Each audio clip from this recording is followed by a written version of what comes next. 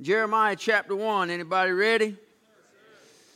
So here in the Word of God, beginning in verse number 4, he says, "And the word of the Lord came unto me, saying," so Jeremiah says God had something to say, and he was talking to me. Anybody ever know that God will talk to you? Anybody ever know that you have the advantage today of the Holy Spirit? If you are a child of God and you are indeed washed in the blood, then you are also filled with the Spirit. And it is the Spirit of God that lives inside of you. He says that you are the temple of the living God. Therefore, the Holy Spirit of the living God lives inside of you and I and will speak to us if we'll just be patient enough to listen. Amen? So here's what he has to say to Jeremiah. "Before I formed thee in the belly, I knew thee." So let me just go ahead and pause again and tell you what that means is before your mom and daddy ever got married.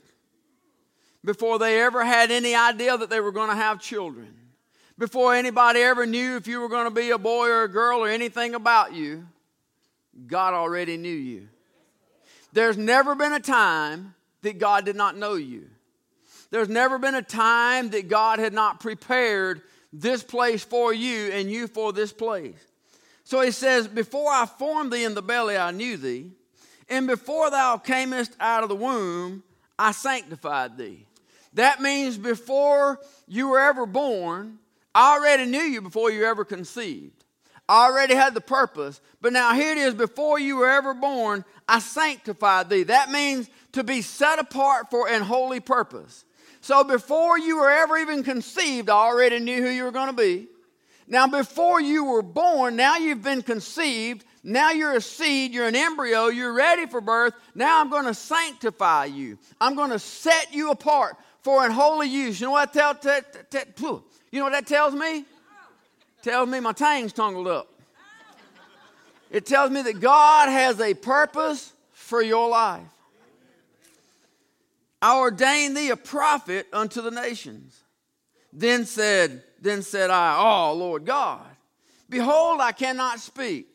Now, we ain't got to be all fully sanctified and overly religious this morning. Has God ever told you to do something and you said, "I can't"? I'm the only one. Nobody else had to raise your hand. Has God ever told you to do something and your answer was, "But I can't"? Can I go ahead and just give you a little bit of help and tell you, you're going to lose that. If he has to wake you up for a year every morning at 3:30, he don't mind. He ain't asleep anyway. You're the one that wanted to be. "I can't" doesn't work because God says, here's what he's saying. I purposed you for this. I'm not calling you to do something you can't do. I made you for this. I ordained you in the womb for this. I designed and created you for this. Don't tell me what you can't do. He says, "But I can't." He says, I'm a child. "But the Lord said unto me, Say not I'm a child, for thou shalt go." You might want to hang on that part. God says I'm going. It means you will go. "I will go to all that I shall send thee, and whatsoever I command thee, thou shalt speak." I want to bring a message this morning entitled, "God Made You to Be You." God, thank you so much that you're even mindful of us. Absolutely blows my mind.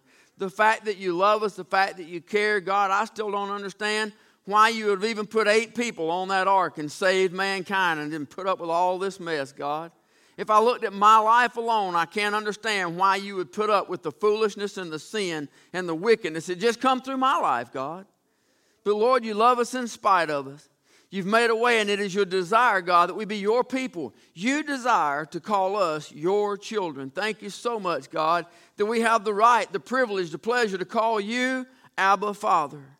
God, I pray you'd move in this place right now.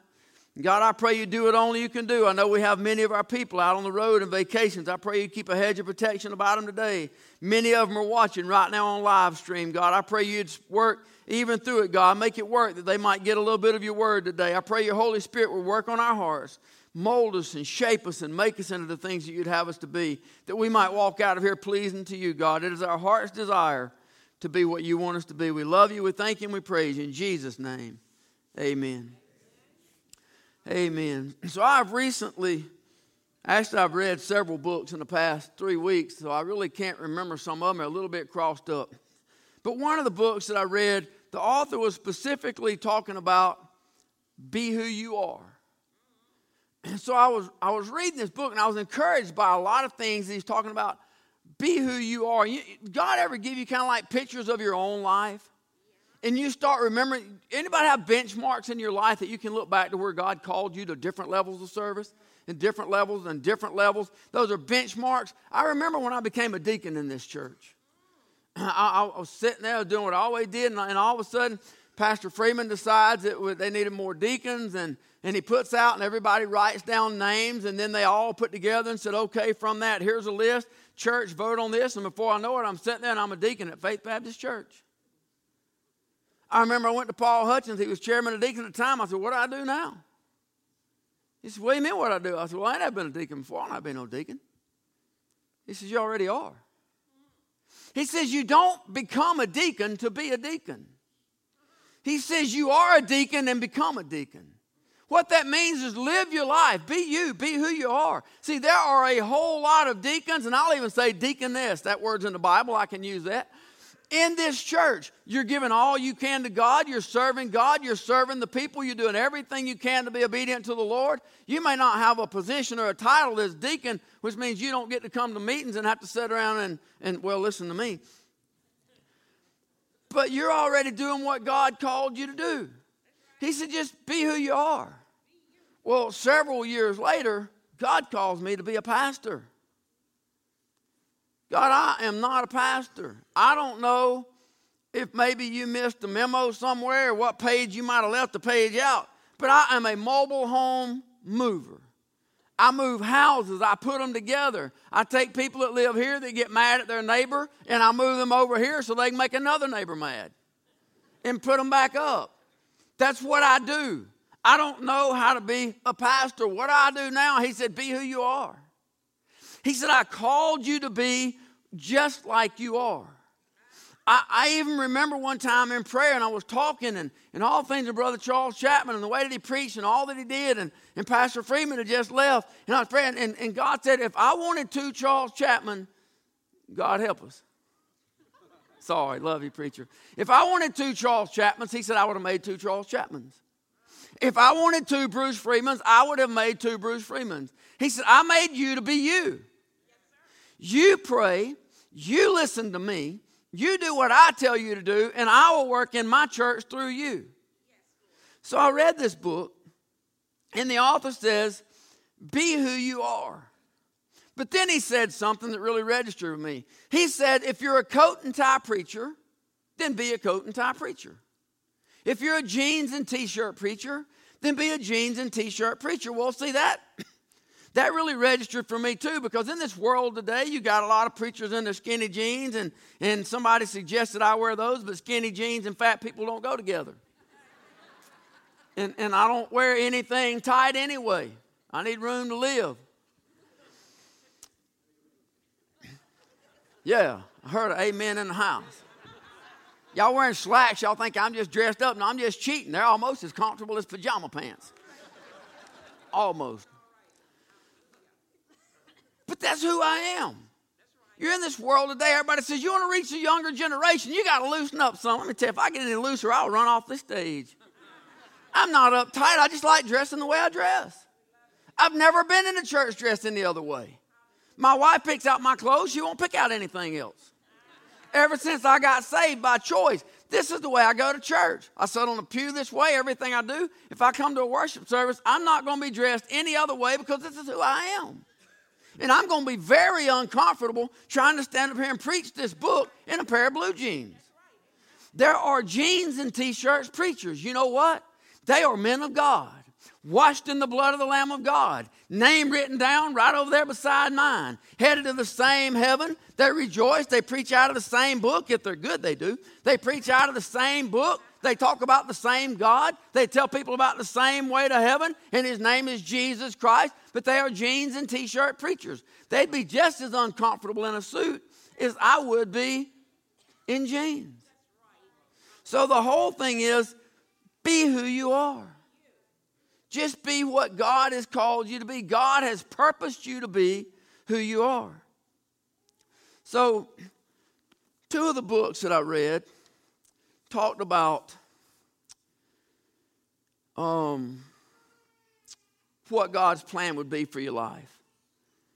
And there's several quotes that I want to use here this morning, and because I'm going to use several, I'm not going to give the name every time. I'm telling you that two of the books are written by a guy named Mike Murdock, and I'm going to use several examples here from it. But in it, he says that everyone is created to be who you are. But he said this. He said, everyone is created to solve a problem. Well, if you start thinking about it, everything that is created was created to solve a problem. Do you know why somebody created these sound systems and projectors? Y'all notice the difference? Dale told me that's what a $10,000 projector looks like. That's our judgment journey. Y'all like that? And that's what a $2,000 projector looks like. That was designed so that we could put words up and that people could see them. So we don't have to open the old hymn. There's nothing wrong with the old hymn.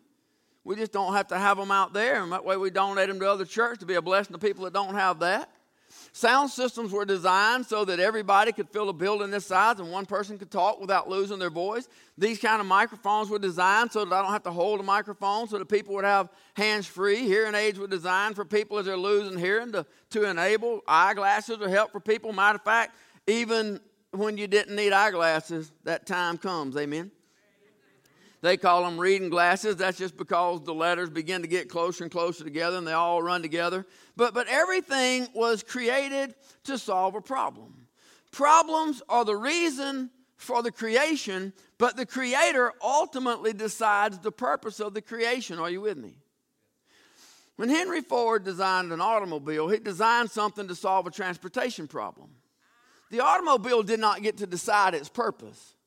The Creator decided what He was creating it for, and He decided what the name would be. When the Wright brothers made the airplane, they're looking for faster transportation. The products do not get to decide what they are created for.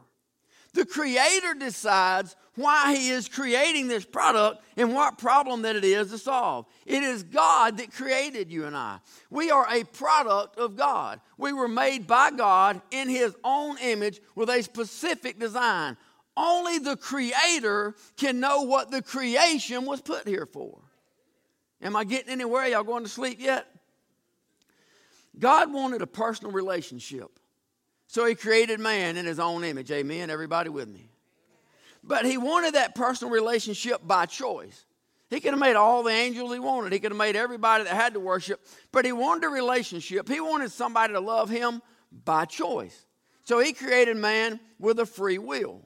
But then God said there's a problem in that. It is not good that man should be alone. I will make an helpmeet for him. So He took the rib, closed up the flesh instead thereof, and He created a woman. So now that the two may become one flesh.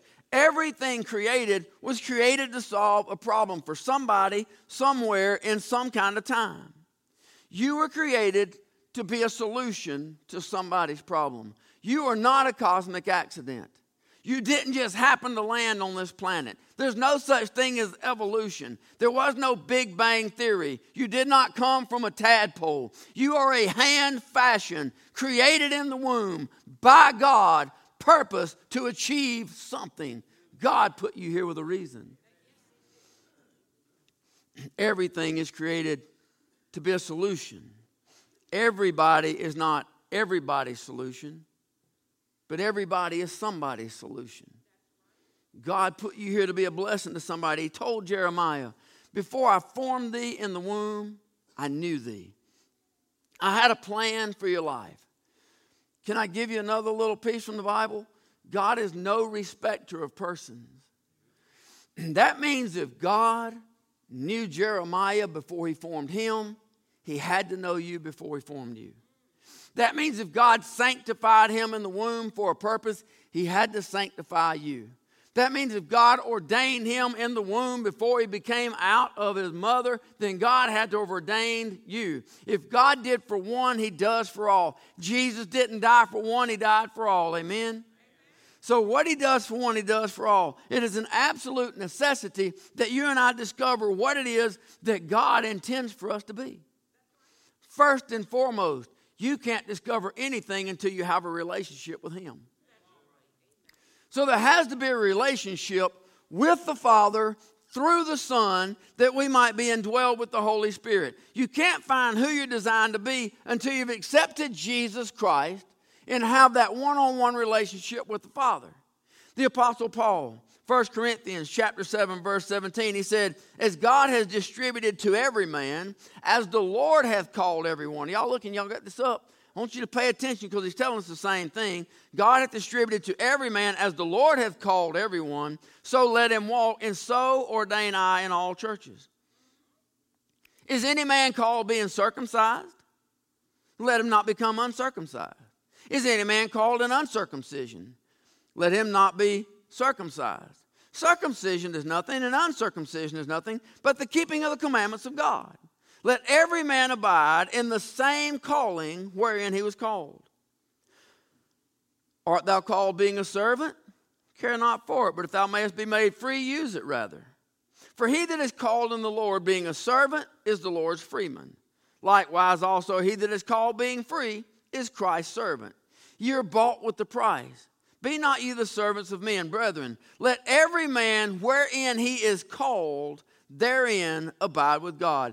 You and I were created for a specific purpose. Now, because of the sin of Adam and Eve in the garden, because of the fall of man, because we have been separated from God by sin, our first purpose has to become born again. Amen, amen, and amen. You can't be anything until that which is born in the flesh is flesh, that which is born of the Spirit is spirit. So we must be born again to have that relationship. But here the entire host of heaven, Revelation chapter 4, verse 11, says, thou art worthy, O Lord, to receive glory and honor and power, for thou hast created all things, and for thy pleasure they are and were created.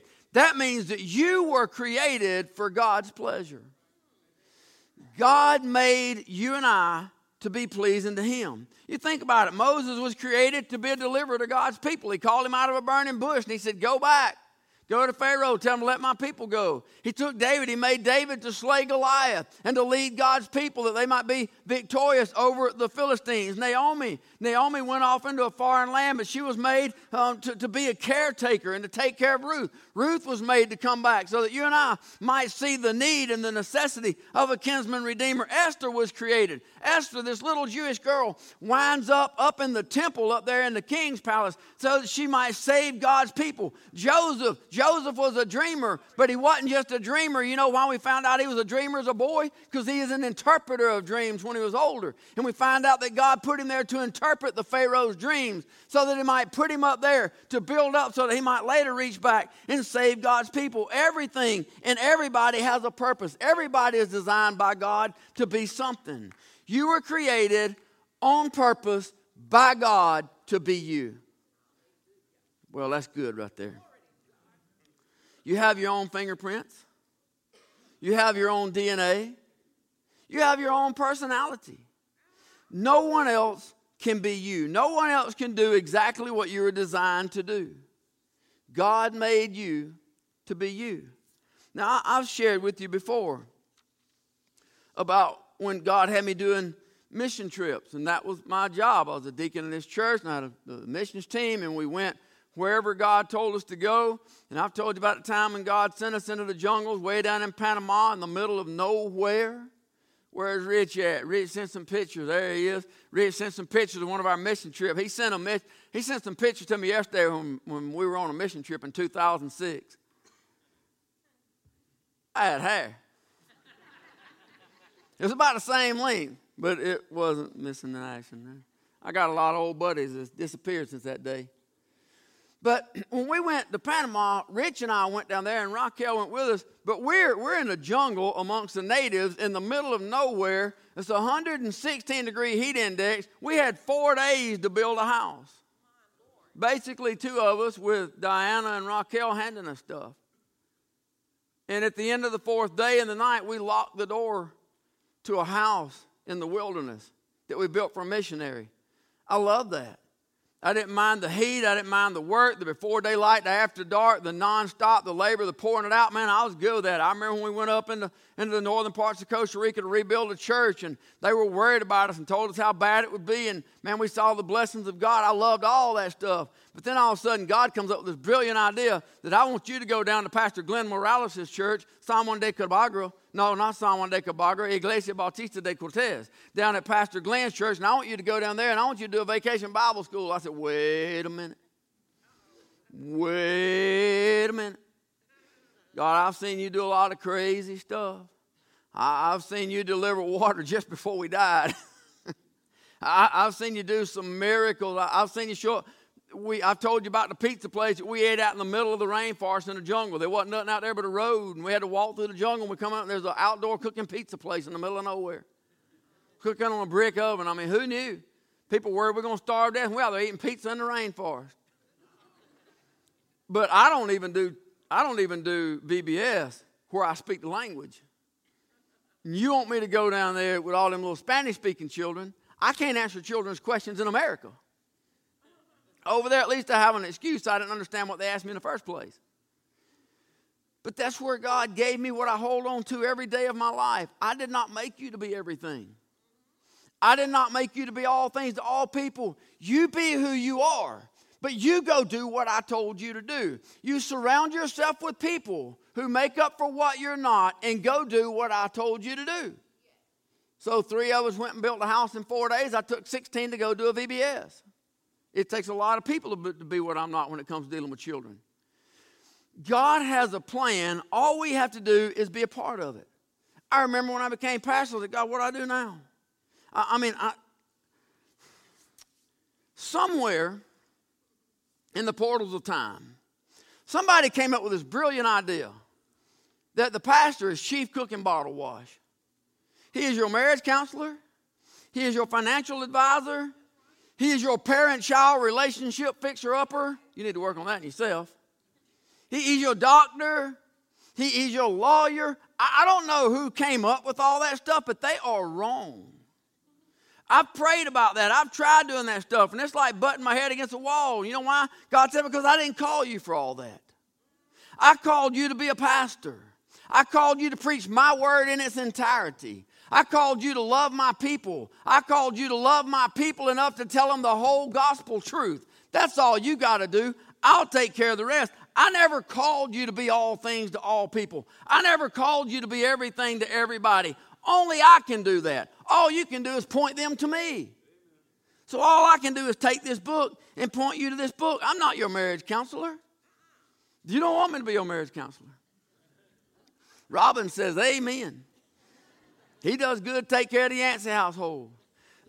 You know what? Let me just go ahead. I won't even collect counseling fees right here. I'll give you this for free. Let me give you Marriage Counseling 101. There's no reason for you to need to come to my office. See, God did not call me to be a marriage counselor. He called JB to be a marriage counselor. That's why I have a marriage counselor. That's JB's heart. That's his passion. God called him to be that. Why would I sit there and waste your time trying to solve something that I can't do anyway? God didn't call me to do that. I'm going to send you to the one that God gave because that's the best help I can give you. But let me just go ahead and give you all I've got so you can just skip this step and go straight to JB. You want to have a great marriage? You want to have a successful marriage? You want everything in your marriage to be good? Husbands, love your wives as Christ loved the church and gave himself for it. You put God first and you put your wife second. You love God with everything in you and you love your wife right behind him. Wives, obey your husbands. Give honor to your husbands. Love your husbands. Love God first. Love your husband second. So here's what happened. Husbands, you love God. You love your wife. Wives, you love God. You love your husband. The two become one flesh with God as the centerfold, and that marriage is not easily broken. There's your marriage counseling. I'm not going to tell you anything different than counseling. Don't come in and whine to me and tell me about what all the problems are, because the first thing I'm going to ask you is, how's your relationship with the Father? Now they said, praise God, he ain't no marriage counselor. I ain't never coming to that joker's office. Let's go ahead and get finances out of the way while we're here, and then I'll get back to my message. God did not call me to be your financial advisor. He said, preach my book, tell them the whole truth. So here's the deal. God said, you want to be financially blessed, get your lazy posterior up and get a job. He said, the slothful will not eat. So don't be a bum and come here and expect us to give you stuff and say this is God's work, because no, it's not. God said that we take care of the least of these, my brethren. So the first thing you got to do is get up and get a real job that has a paycheck. But here comes the part that ain't nobody going to like. When you get your paycheck, the first 10% belongs to me. Take the first 10% of your paycheck. It's called the tithe. And if you don't give it to me, he says, will a man rob God? It's in Malachi chapter 3. You can read it for yourself. Will a man rob God? He said, where we rob God? He said, in tithes and offerings. So what he tells us very clearly, the first 10% ain't yours. You don't get to decide where it goes or what it does. The first 10% belongs to God. But tithes and offering means that on Wednesday night, when we take up an offering in here, Wednesday night goes to benevolence, that we might help those in need. When we do things, fundraisers around here, just like what he's talking about doing the meal, that is to help others. Those are offerings that's beyond your tithe. That's not the end of it. Philippians 4:19, everybody wants to claim, but my God shall supply all your needs according to his riches and glory, which is in Christ Jesus. That don't belong to you unless you're taking care of them. Those are missionaries around the world. So here's what God says. Get a job, earn a paycheck. The first 10% goes to God. Then you give offerings unto those to help those in need, and then you support missionaries that my gospel might be preached around the world, and then see if I'll not open the windows of heaven and pour you out a blessing that there be not room enough to receive it. Well, let me get back to the message. Now y'all know why I'm not a counselor. I don't even know where I was. I got to find it. The point is, no one is intended to be everything for everyone. Pastors included. But everyone is intended to be a solution for somebody. You are not here to solve everybody's problem. You are not put here by God to carry everybody's problem. But you were put here for somebody. You are exactly what God has ordered for somebody's problem.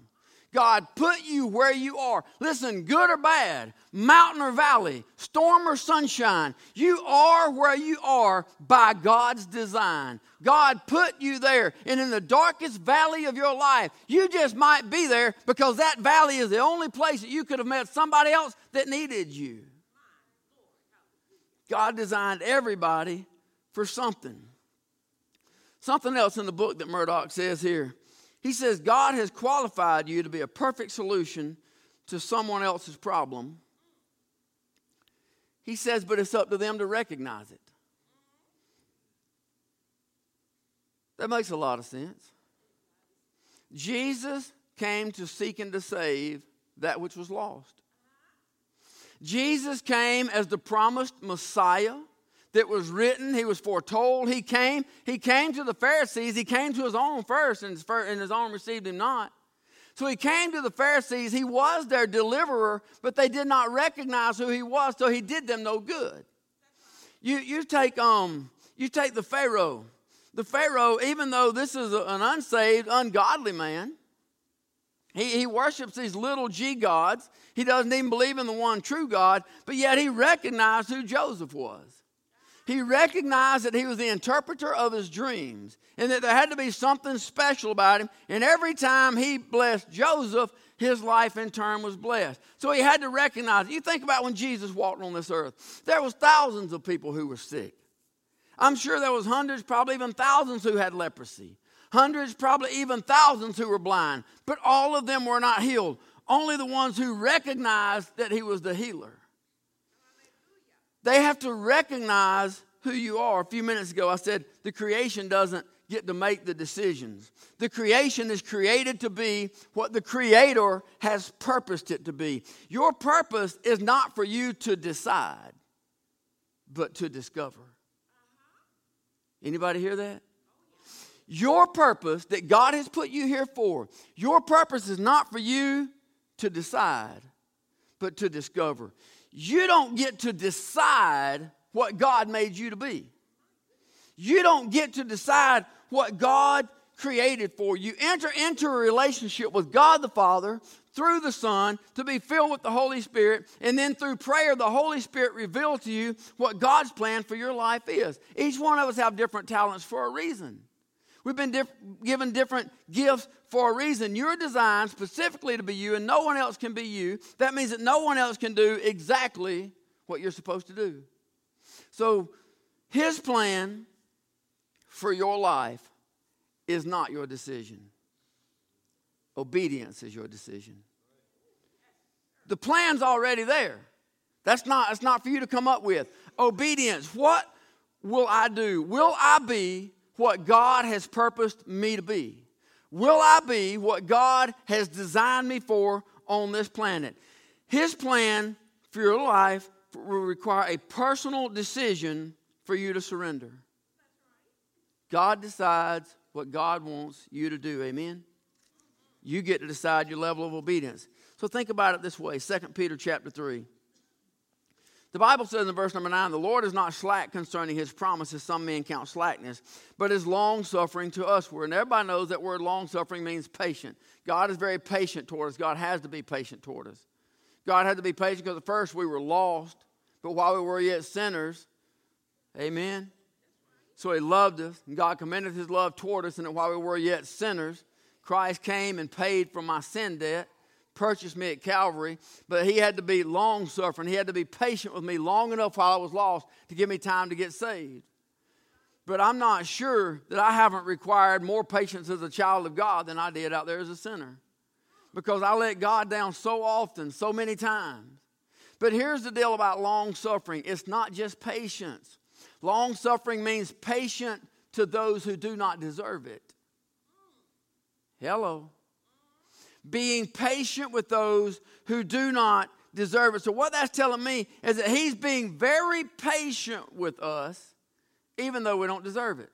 But He goes on and He tells us why He's so long-suffering. Because He is not willing that any should perish, but that all should come to repentance. That means that it is God's perfect will that not one person will ever die and go to hell. Yet every single year, millions of people will die and go to hell because of their choices. Life is about choices. God will not force His salvation on you. It is the free gift of God, not of works, lest any man should boast. It is the free gift of God that is offered to you freely. You can't buy it. You can't earn it. Here's the gift of salvation. It's free. You want it, take it. But if you do not take this gift, do not come to my house. Depart from me, ye that worketh iniquity. I never knew you. So the gift is free. There it is. It's offered. In order for you to have the gift of God, you must accept the gift of God. You must receive the same thing is true with what God has designed you to be. You have to accept God's purpose for your life. God is calling you to do things. God has a plan for each one of us. We are the product of God. He is our creator. He is our designer. He is our redeemer. He is the only one who knows the will for my life. He's the only one that knows the will for your life. Can I tell you that Satan hates God's plan for your life? Satan hates God's will for your life. Satan has a great fear of you finding what God put you here for. Satan has a great fear of you becoming all that God has called you to be, because Satan knows that will destroy parts of his kingdom. Satan will do everything he can to tear down your world, mess up your life, to keep you in disarray so that you will not find God's perfect will for your life.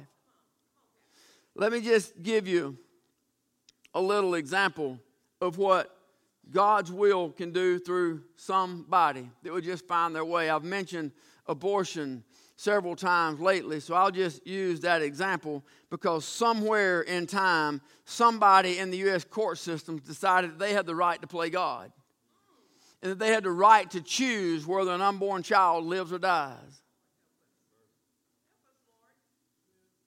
We all on the same page? If you're not, you need to change pages because I ain't. Somewhere, somebody decided that they had the right to choose whether or not unborn children get to live in this society. See, I believe that somewhere in some time, God will raise up someone who will become the voice of the unborn child. And God will empower him to go to the places he has to go to put a stop to the senseless murder of these unborn babies. Who knows how many Billy Sundays have been murdered in the womb? Who knows how many Billy Grahams have been murdered in the womb? We talk about the problems. God sent us a deliverer like Moses. God sent somebody to reach our younger generation that's over there having church right now, and our even younger ones back here. God sent. How do we know that God hasn't sent multiple deliverers to our young people, but we keep killing them in the womb? The very one that had the ability to reach. But you say that stuff don't happen, then you tell me why the devil was so adamant about killing Moses. He knew that God was sending somebody here and there was a purpose, and he didn't know who it was. So he just decided, let's just kill all male children as soon as they're born. So he's moved it up a step. Now let's just kill them before they're even born. So there has to be a purpose that everybody's there. The devil wants to stop you. God has ordained somebody to put a stop to this senseless killing of babies. So the devil has this great fear because someone can be obedient. Now here's the deal. The devil knows that this is the most blessed nation on the top side of this earth. God has blessed this nation beyond measure. We have stuff we don't even need just because we want it. But through the blessings, God has blessed. This is one nation under God. I said this is one nation under God. Blessed by God. And been blessed in a way that we've sent literally thousands of missionaries all around the world to preach the gospel of Jesus Christ, to tell a lost and dying world. But the devil also knows that if this country continues to live in open sin, God will have to bring judgment on this nation. The devil knows that. No matter what your purpose is, the devil fears you finding God's plan for your life and living it. So how do you know what you've been called to do? Some of you already know. Some of you are already laying awake at night. Some of you already know what God's calling you to do. Some of you are in a training season. Some of you are in a holding pattern right now. You're just circling, waiting on landing orders. But some of you want to know, what is God's will for my life? How do I know God's plan for my life? How can I begin to even discover it? How do I even pray that I might know? Well, a couple of clues here that Murdoch gives. He says, number one, the things that break your heart, that's an indicator of things that God sent you to solve. He says, everything doesn't bother everybody, but everybody is bothered by something. And the things that bother you greatly can be an indicator of the problem that you've been sent here to solve. He says, what makes you cry is a clue to a problem that God has appointed you to change. You think about Nehemiah. Nehemiah was heartbroken when he got the conditions back from Jerusalem. The walls were burned down, the city lie in ruins, and the people were without. They were out there, they were homeless, and Nehemiah was heartbroken. The Bible says that he wept bitterly, he wept for days. Because his heart was so broken, he became passionate about taking care of the problem. And we find that he went back and he rebuilt the walls and he restored the people. You think about Ezra, even before him. Ezra was heartbroken because God's people were separated from God. They were disconnected from God. And Ezra knew that the only way that people could get with God is to be in one with God. And the way that God communed with his people in that day was through the temple. So Ezra went back and rebuilt the temple. Everybody has a purpose. So what are the things that you're passionate about? What are the things that you know needs to be fixed? That God continually burdens your heart, that breaks your heart, that you know that is a clue to what God may use you to solve. But then he gives another one. He says, what are the things that you love? He says somebody gave him this example, and so he uses it. So if somebody gave it to him and he uses it, that means I can use it. What about your job? What about where you work? Where you spend most of your time at work? Everybody says amen to that one. If every job in this country paid exactly the same, every job in this country pays $10 an hour, 40 hours a week. No more, no less, no raises, no overtime. Every job, $10 an hour, 40 hours a week. It doesn't matter if you're a neurosurgeon or if you're a janitor down at the sewer plant. It doesn't matter if you're an NFL superstar or if you're a high school soccer coach. Every job in America pays $10 an hour. Are you doing the job you would do? If money's not a factor, are you doing what you would do? Are you doing what you believe that you are purposed to do, or are you just making another day? So the simple question is, do you feel like you're doing what God has purposed you to do? Ironically enough, yesterday I'm just going over some notes, and I'm sitting there studying, and I'm looking at this, and I'm reading some scriptures, and I pulled up something on my phone to look at. And while I was there, Adrian Rogers' devotion had come in. I hadn't read it yet. So I read Adrian Rogers' devotion yesterday, and this is what it says.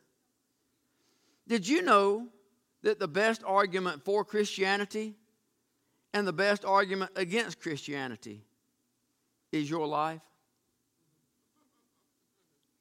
Not only are you a witness for Jesus, but you're part of the evidence of his reality. Your life needs to be Exhibit A. He says, what will turn your community to God is the evidence of a life transformed by the power of Jesus Christ. He said, when Jesus raised Lazarus from the dead, the religious leaders had a problem on their hands. Lazarus was living proof of the power of Jesus, that he was who he said he was. Many believed in him, talking about Jesus, because of what they witnessed in Lazarus. His life was now a testimony that they couldn't deny. So to take what Adrian Rogers and Mike Murdock says and merge them together, what would happen if every Christian became focused on living the life that God chose for you to live before you were ever even born? What would happen if every Christian just began living like a Christian? Rogers says the world would have no choice but to stop and take notice. One thing that no one can deny is the transformation that took place in your life and mine. If you truly got saved, you better pay attention. If you truly got saved, you could not keep on living the way you were living. Old things have passed away. Behold, all things have become new. If the Holy Spirit of God truly moved in and this became the temple of God, you could not keep living like you belonged to the world. You could not keep living that old lifestyle. You could not keep going to those same old places, using that same old language, telling those same old jokes. If you truly got saved, everybody around you had to notice the difference. There had to be a change. Anybody around here know what I'm talking about? Did anybody, after you got saved, did anybody have anything to say about you? Things like, let's just see how long this lasts. Wonder what happened to him. Wonder why Donald don't come around over here anymore. If you talked to Donald lately, if you notice, man, he won't even listen to a bad word. If things didn't change, then you couldn't have gotten saved. Now that's just book. You don't get a little cheat sheet. You don't get a little simple prayer with your mouth and nothing changes in your heart. Your heart's got to change. You got to surrender your life. And if you're truly saved. So here's a radical thought. What if every one of us accepted the will of God for our life and became what God had purposed us to be, so that there was a radical change in the way that we acted, so that everybody could see it? It would change the world. See, they can argue a lot of stuff. They can argue this book. They can take a little passage and use parts of it and take it out of context. You got to have from in the beginning to amen. You got to have it all. Don't give me bits and pieces.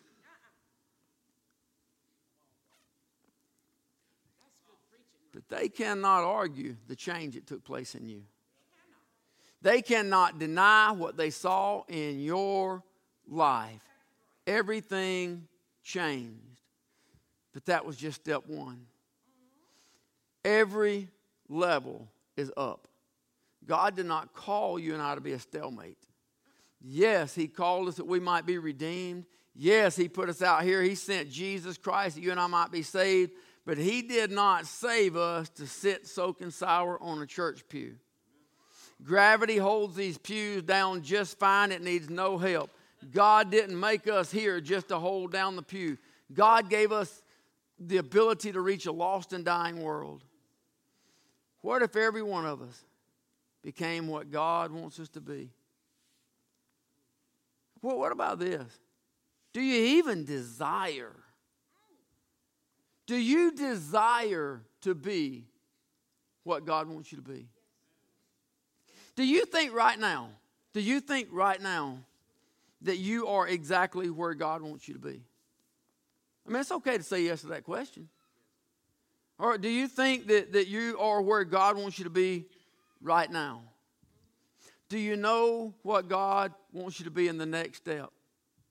I'm sure your life's just like mine. Just about the time you think you're halfway comfortable where you're at, God says, get up, it's time to go. I got something else for you to do.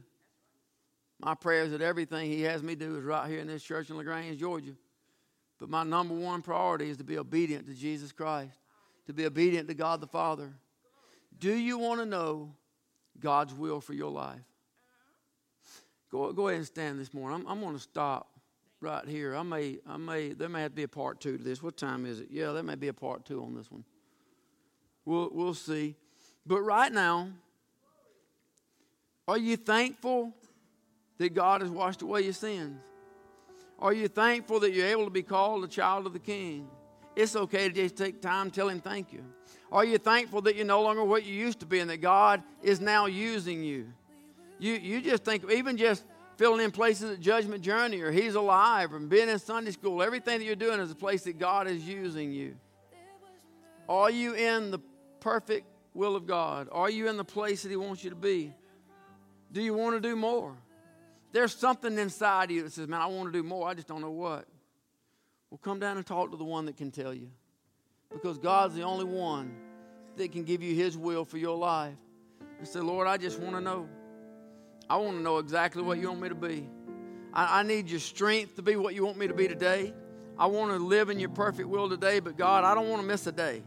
I don't want to miss an opportunity. I don't want to miss something that you had planned for my life. I can remember one time when I was really unhappy with some stuff. I even thought I might have to move. Man, it would kill me had I not listened to what God told me to do. If I had left here because of my unhappiness and said, God, I hear what you're saying, but I can't take it, I got to go. And then I would have gotten to heaven, and God would have shown me, if you'd have just stayed, I was going to use you to be a pastor of Faith Baptist Church. I had a season there for you. I had something for you to do. And this is the rewards you would have had in heaven if you'd have just stayed and listened. It'd break my heart to think that God had something for me to do and I missed it. I've missed a lot of opportunities. I believe that. I believe I've not done a lot of the things that God wanted me to do. Probably done some things He didn't want me to do. For the rest of my life, I want to be pleasing to God. I want every day to count. I don't want to waste one of them. Can I just ask you this morning, the first and foremost to the will of God is you cannot know the will of God until you become a child of God. And you cannot become a child of God unless you've trusted Jesus Christ as your personal Lord and Savior. There is none other name under heaven given among men whereby ye must be saved. It is the name of Jesus Christ, the way, the truth, and the life. No man cometh unto the Father but by me. It's His own words. If you've trusted Christ as your personal Lord and Savior, you know that because you know there was a change took place in you. If a change didn't take place, you might want to talk to the Lord right now. If you're in doubt in salvation, that's not from the devil. The devil will never cause you to doubt your salvation because he wants you to believe that you're going to heaven all the way to hell. Do you know that you know you've trusted Christ as your personal Lord and Savior? That has to be the most important decision you ever make in this life. There must be a confession of your sins. Lord, I am a sinner. There must be a confession of your own mouth. You can't be saved until you realize that you're lost. There must be a confession. Lord, I am a sinner. And I'm asking you to come into my heart. I'm asking you to forgive me of my sins and save my soul. Only Jesus can do that, because it's his own precious blood that washes away sins. Nothing else washes them away.